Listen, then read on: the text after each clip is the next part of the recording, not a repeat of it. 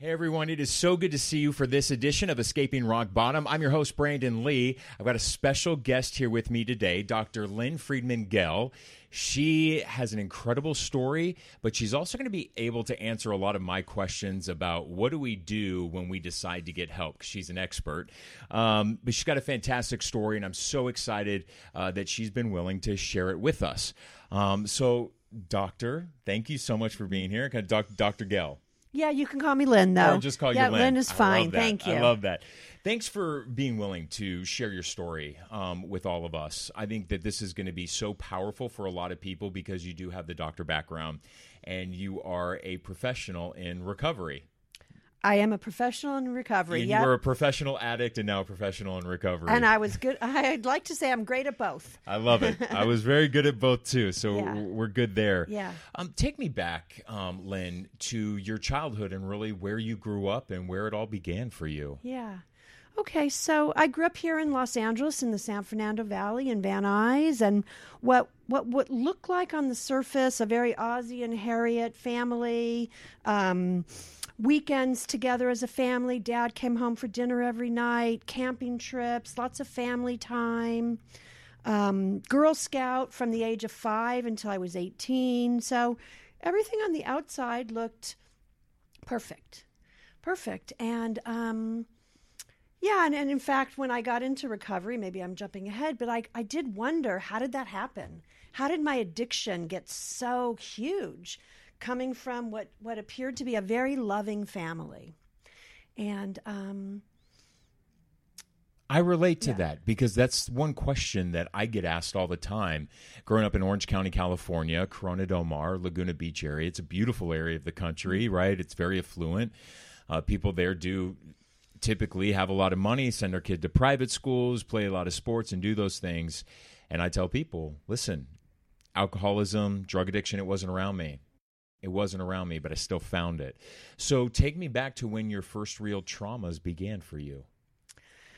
Yeah, and I have to say that it took me years of being in recovery to figure that out. Me too.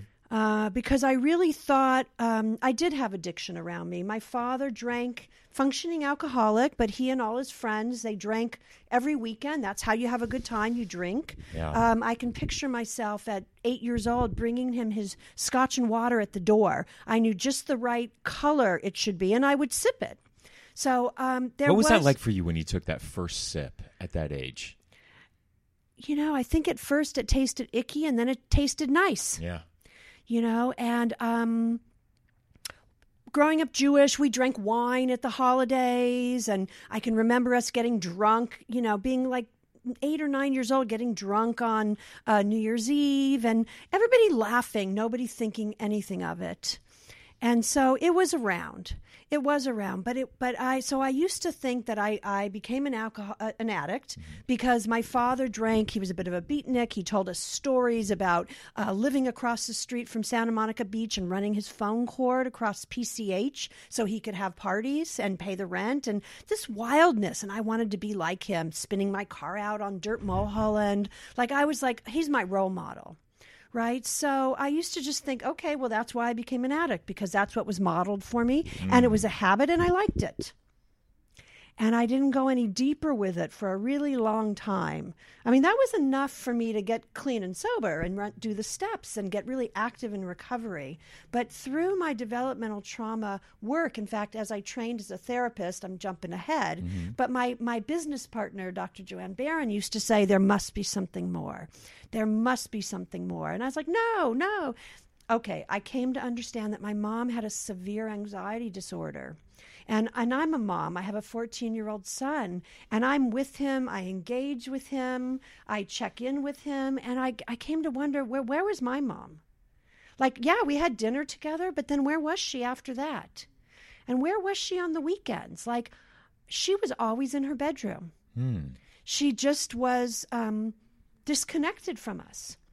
And if I was anxious about something and I told it to her, she made me even more anxious because it made her anxious. So what I came to understand is that I couldn't bring my feelings to her. And so when I was anxious, I just had to suppress it and push it down.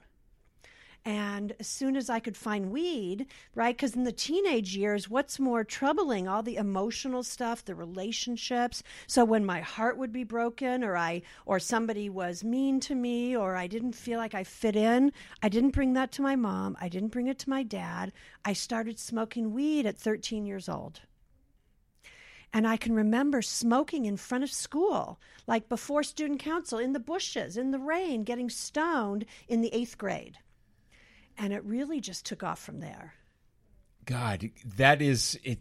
It's so interesting, and I always tell people this too. Whenever you have a chance in recovery and you have a chance to sit down with another addict or an alcoholic, you start to realize how much of our stories actually mirror each other. Mm-hmm. I mean, even going back to around the same ages, because I remember you just said that, I was 13, 14 in middle school, going into high school, and we used to smoke weed out in the outer fields of the playground and the baseball fields, and we used to go do those things. So, weed was also one of the first drugs that I kind of dipped into. But I personally didn't like the way weed made me feel because it made me want to go to sleep. And so it's just that's the way that drug impacts me and affects me, is that it just makes me want to go to bed. So I didn't stick around with weed too much, but continue on. Sure. What was the next drug that you ended up trying? I think, other than alcohol, because alcohol accompanied everything my entire life. Yeah. And so though I got clean and sober in Narcotics Anonymous, alcohol was always part of my using. Totally. I believe the next things was Quaaludes. I'm that much older than you. Yeah. So Quaaludes were still around. And I believe in late 8th grade, we were doing Quaaludes. And that after some party, I passed out. I believe my parents even found the Quaaludes and bought the "it's not mine, I'm holding it for someone else" story. I still use that excuse, and my parents did buy it. Yeah, they just want to believe that nothing bad is happening. And I stayed with that simple stuff through 9th grade, 10th grade. For me, high school started in 10th grade, 11th grade. It wasn't until a senior that I found cocaine, mushrooms. Graduation, we got some acid that we were going to do at grad night, but instead we took it. So the night before graduation, I was on the beach, really high, came home at 5 a.m, and my parents were furious. But, no real consequences. They just really normalized it as no big deal and just normal behavior. And it was not normal behavior. Not normal behavior. But, I had straight A's. I was a Girl Scout. And they just had no idea. It's so interesting that you say that, because my parents did the same thing. I was the youngest of 3 kids. I was also almost a straight A student. I did really well in sports. So when I did mess up, or I did get into trouble at school, or, with booze, bringing booze to school was my thing. And I got caught and I got suspended. And the punishment was I had to stay home from school for a week. Not punishment. I was like, fine by me. But my parents had trouble figuring out a way to discipline me, because I heard their discussions being like, he does really well in school. He's got great grades. He does really well in sports. Like, how do we discipline that? Right. And the problem is that not disciplining me ended up just creating a beast inside of me that I could work hard and play hard with no repercussions. Right. And, it's never about blaming our parents in my experience. It's just the cluelessness. Right. Like, they just didn't get a sense of, wow, there's something going on underneath the surface. Why is my kid using so much? Right. Nor did they know how much I was using. I mean, they didn't know that as I drove to high school, that I would get stoned in the morning. Right. I'd get stoned at lunch. I'd get stoned in the afternoon. They didn't know how much I was using. Nobody asked either. Nobody asked. I'm right there with you. Even into my adulthood, I wish they would ask, even when I got sober and went into recovery. That is one thing I just vocalized to my parents recently. When I came clean to you and told you that I was in recovery and that I was near death, and, you never thought to pick up the phone to even ask me how I was doing in recovery. But I'm like, wow, that actually just mirrors the way I was raised, like never wanting to really know the truth, just wanting to believe what we see at surface level is what's really happening. Right. Really speaking to parent denial because it's so upsetting. Right. They get anxious, they get upset, they get worried, and they don't want to feel those feelings either. So it's just this cycle, this intergenerational cycle. So you ended up getting into some pretty hardcore drugs. Yeah, I picked my college based on where did they grow good weed, right? It was going to be UC Santa Cruz or Humboldt State. So in UC Santa Cruz, I was very involved. Of student council, I was the party chairman. I planned this knockout 3-day nonstop party. Cherry Jello slip and slide. I mean, not to glamorize the using, but some of it I look back and it was fun. It was. And I didn't quit using because I didn't like it anymore. I quit using because it was destroying my life. So it's complicated in that regard. But I got into doing LSD and cocaine, and that was in my in my college years. I dropped out after 2 years of college and came back to Los Angeles, and then kind of became a little bit more moderate again, so I was more a weekend warrior. And that went on for a number of years, and I might have maintained that if I'd have just stayed with marijuana, alcohol, and the occasional trip with acid or something. But I beyond the cocaine, I found meth. And then with meth, it opened up this whole other very strange, bizarre life experience. And I actually ran away from college and lived homeless on the streets of San Francisco and worked at the Haight Street Soup Kitchen and put myself in these very precarious situations. But it all seemed like an adventure until it wasn't. Until I was alone on a bus going nowhere. And actually, I was sick and didn't know it, but I developed hepatitis in those years and didn't know it till I came home. It's part of why I came home was because I was so fatigued, I couldn't do it anymore. And in those days, they didn't know about hepatitis C, so that kind of went on undiagnosed. But in the very end, fast forward, because I used until I was 28 years old. At the very end, I used until I was 28 years old, too. That's crazy. Oh, interesting. Yeah. Okay. All right. So at the very end, I was shooting meth, and I thought I was really slick because I kept my own needle because I didn't want to get hepatitis C, and you want to transmit HIV or any other diseases. That's right. So I thought I was being, smart about it. But it's illegal to have that kind of paraphernalia. And I was hanging out with, a pretty sketchy crowd. So when I was with people in a stolen car, I really didn't know it was stolen, but I ended up getting arrested. And then this lawyer I had got me sentenced to a program that at the time was only a men's program. I don't know how I got sentenced to it, but I spent a week there. And then I left to get high again. Ultimately, I was going to get in trouble because I'd violated the probation. And, I did have a strong sense of right and wrong. And I didn't want to change my name or leave the state. Those seemed to be the options in front of me. Leave the country. That's what the people I was hanging out with were telling me. And they were getting more and more, not even just speed anymore, but now it was heroin, and I was being introduced to that. And anyways, ultimately, I ended up being sick again, and that's when I just couldn't function. And I was living in my van. I'd left my apartment in West LA. The van got towed away, and I ended up calling my parents, and I asked them to take me into treatment, and I went to cry help. Not because I wanted to get clean, but because I didn't want to get arrested. So. God. Okay, so you end up going into recovery, right? Right. And what was that like? I'm one of those. When you really started to put some time together, because I know you were kind of in and out at that very beginning. Well, stage, I did 1 week. You did 1 week. 1 week, and then I was out again. And it wasn't, although I didn't use for the week, I wasn't in recovery. Okay. This was really my very first time.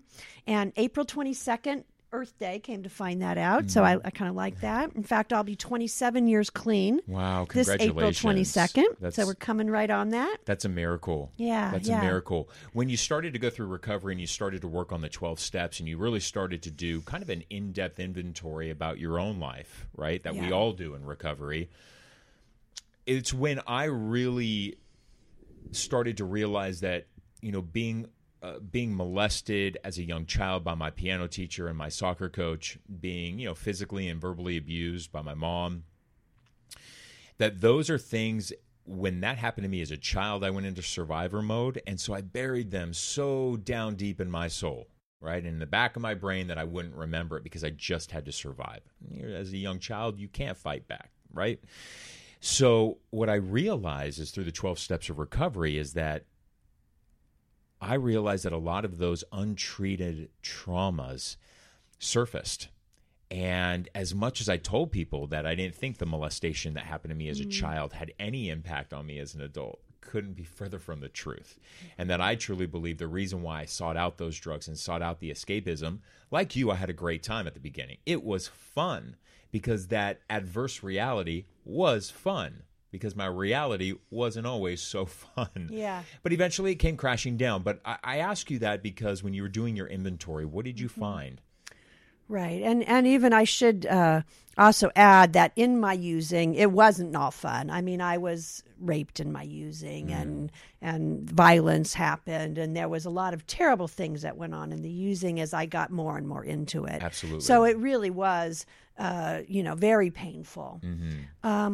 So just to clarify that, because it wasn't all, it was rock and roll and times. fun, great times yes. out at the raves. But I That's always tell right. people it was fun until it wasn't. It was fun until it wasn't, yeah. So as I started, first of all, when I came into recovery, I fell in love. Oh. I was just, I loved the meetings. I loved the spirituality. I loved the fellowship. I loved the hugs and the connection, and that everybody was on this path of finding their higher selves. So I really loved that. At the same time, I almost got kicked out of my program at like 45 days, and I was planning to go to the Connection and get high. So it's a little complicated there. But by 90 days, I knew I wanted this. So through my inventory and all my step work, I didn't have that full spiritual awakening until I got more into the therapy. Okay. But I became very involved in the 12 steps and being of service. My treatment program was 9 months long. That was back in the days when programs were at 1 year, and I actually graduated early. So I was in a very protected environment for those first 9 months. Once I got a job, I was living in the sober living of that treatment center. So it was very protected. So I did have that going on, but well, I'm curious. I want to almost get to the point because I want to get to the point of where you're at now, because I find it just so fascinating about what you do now. And I'm actually going to have you explain, because it's a long title and you're an expert in such a large field of recovery, that tell us, this is going to be so shocking for a lot of people, that what they've heard from you so far and where you were at in your life, to a point where you told me that somebody told your mom to forget you. Right. That first treatment program, the director there, or the owner, told my mom and dad that they should just forget about me. I would never amount to anything. Tell me what you do now. And so when I left that treatment program, I went into chemical dependency school, which is actually very protective, and a lot of people in early recovery do that. One of my professors there, she says, "Lynn, you should go on and you should study more." And I also realized that as a chemical dependency counselor, I wasn't going to be able to help people with their underlying issues. And I really wanted to help people. So from there, I did the chemical dependency. I finished my BA, and then I went right into a master's PhD program. And I became a clinical psychologist. And it was a long process. That was 2 years of chemical dependency school, 2 years of my BA, and then 5 years of my master's PhD, with 2 extra years to finish the dissertation. So it was a very long process. Ultimately, I got my doctorate, so I'm Dr. Lynn Friedman Gell, and I said, "See, I'll show that woman who said I wouldn't amount to anything." Mm-hmm. And my specialty started out in the beginning, obviously, as addiction. and I started working with addicts who were in very early recovery or addicts who were not even in recovery and trying to help move them into recovery. But very soon I came to understand that I needed to get to the roots underneath, the developmental trauma. And there's people who don't even know that they have trauma, like you and I didn't even recognize it at first.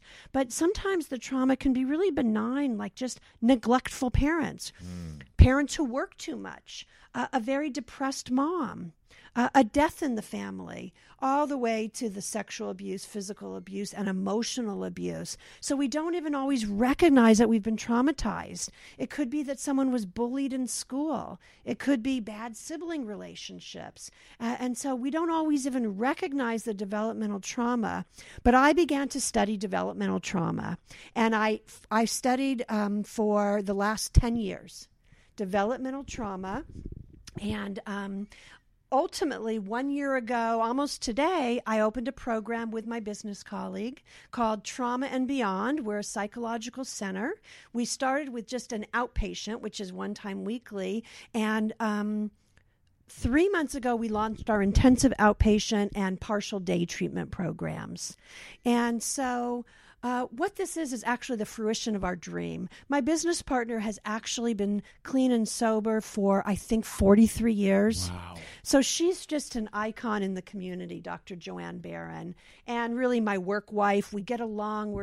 We see the world in the same way, and we've created this program where we see eye to eye. And when we don't, it's about, well, why do you see it that way? Why do I see it this way? It's all about negotiation and communication and repair and all the things that we didn't have in our childhoods.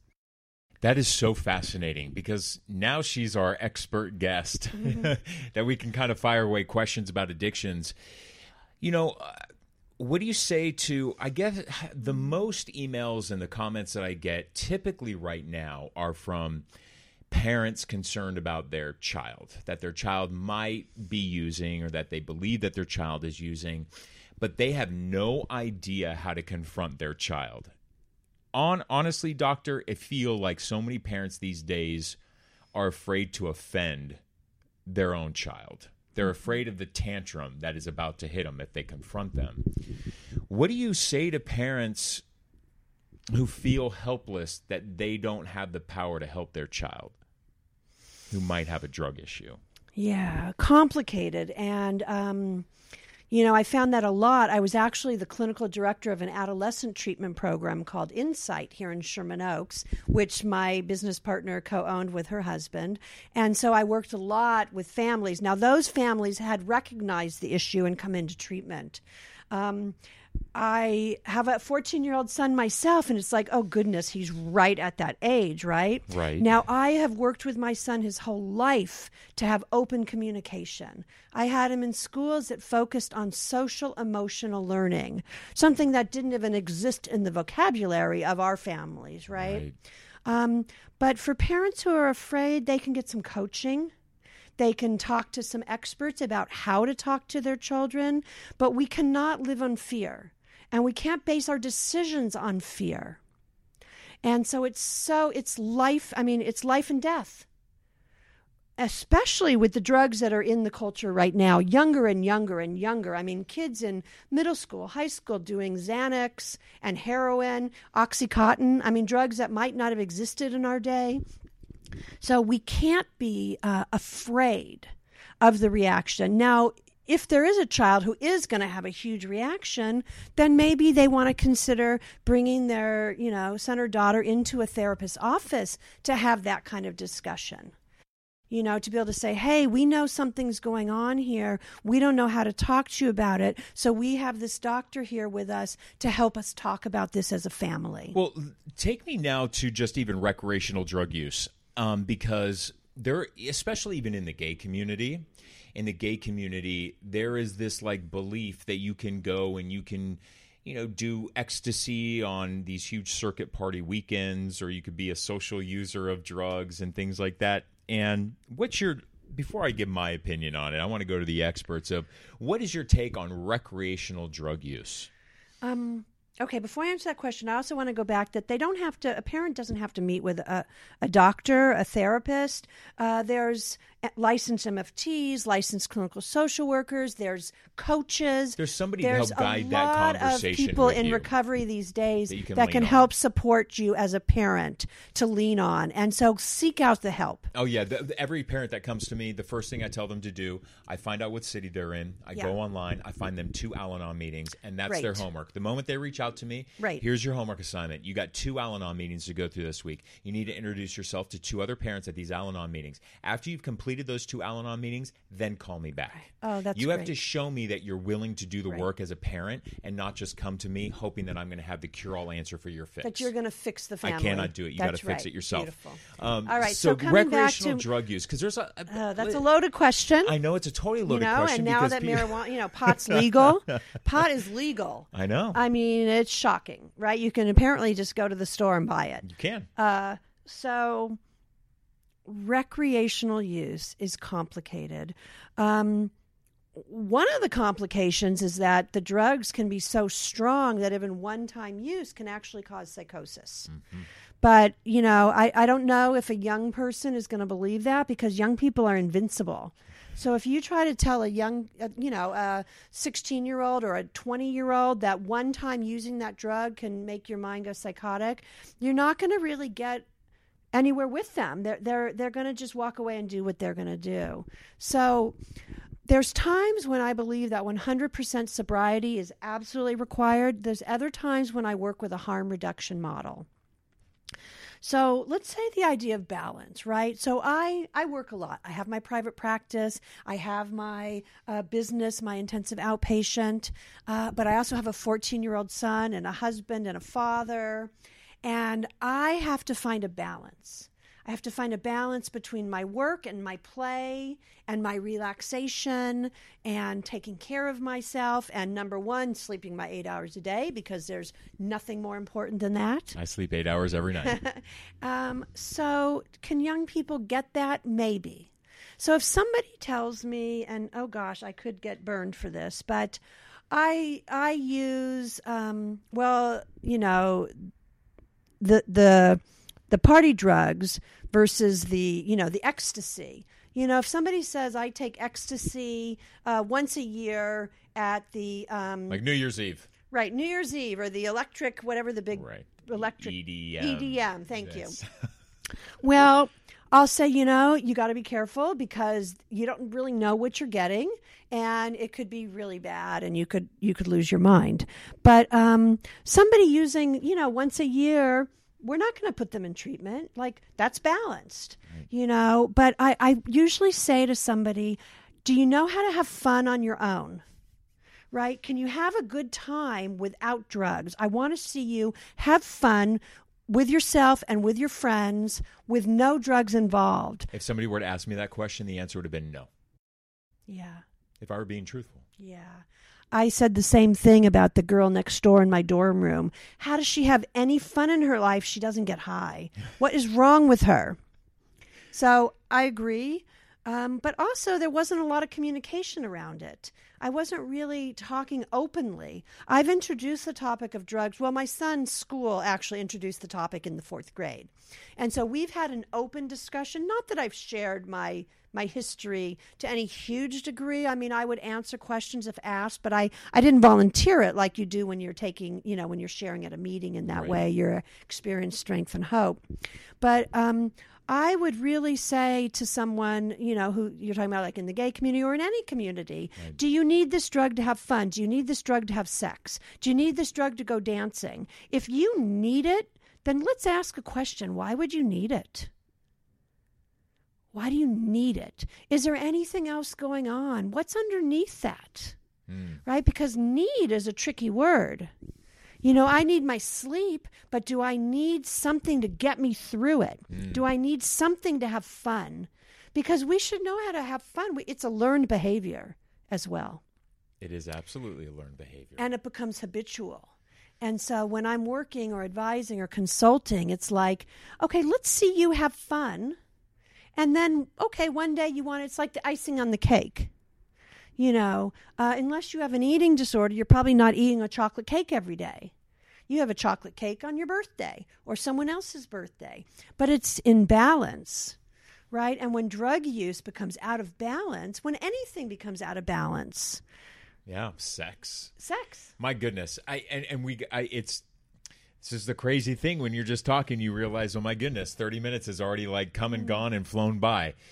What is, because we're going to have to close, but what is a good way that people can reach out to you or contact you if they have any other questions? Because I know a lot of parents are going to ask me for information. Wonderful. Thank you. I am happy to respond. I do a lot of consultation as well, and I'm happy to share the information that I've come to know and love. So 2 ways to reach me. I have 2 different email addresses. One is Lynnegell, LYNNEGELL @gmail.com. Another would be Dr. Lynn at traumaandbeyondcenter.com. And just to let everybody know who is listening or who is watching, I am going to absolutely put all this information on the podcast as a resource for any parents who do have questions about maybe their own children or heck, maybe even about their own marriage or their own partner or even themselves, and they want some of those questions asked. I am going to have you back for another podcast down the road because I really want to talk to you about sex addiction. Because I think that's one thing that does not get spoken about enough. Sex does not get spoken about enough. I mean. Even in meetings, even in AA meetings, it's right. Well, we're going to talk about sex today. Can be, It is a huge addiction, right? And I want to talk about that and some other stuff about drugs in sobriety.